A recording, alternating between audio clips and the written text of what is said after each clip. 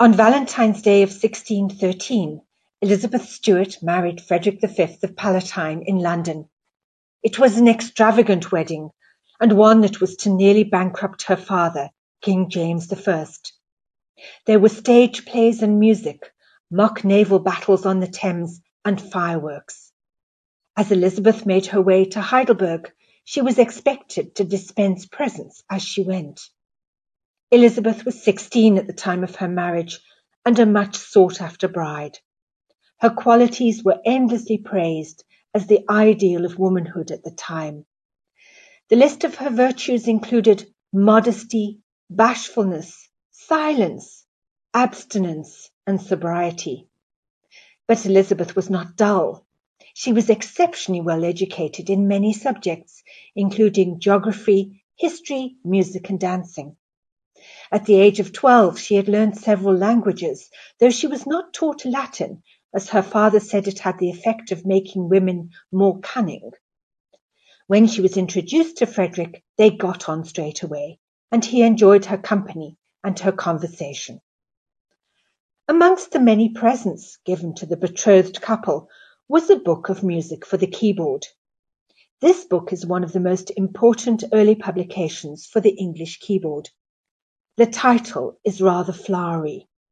Parthenia, or the maidenhead of the first music that was ever printed for the virginals.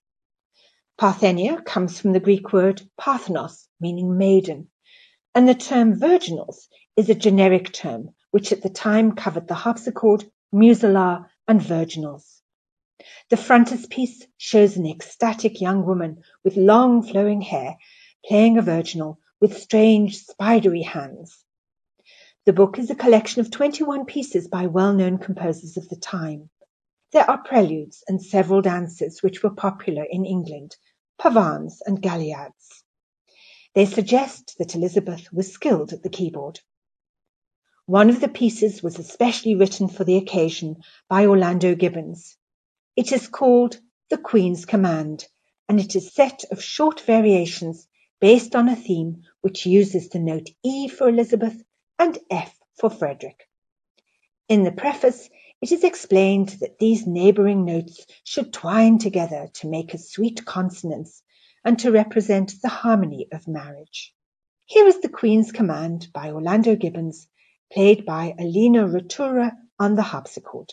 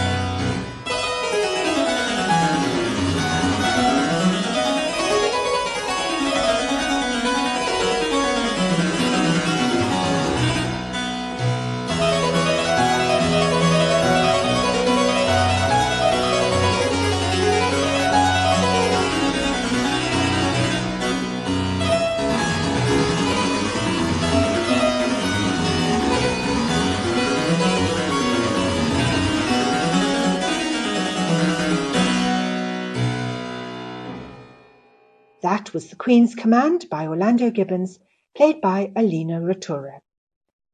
To hear this bonbon again, go to the FMR website and click on Anna's Baroque Bonbons. FMR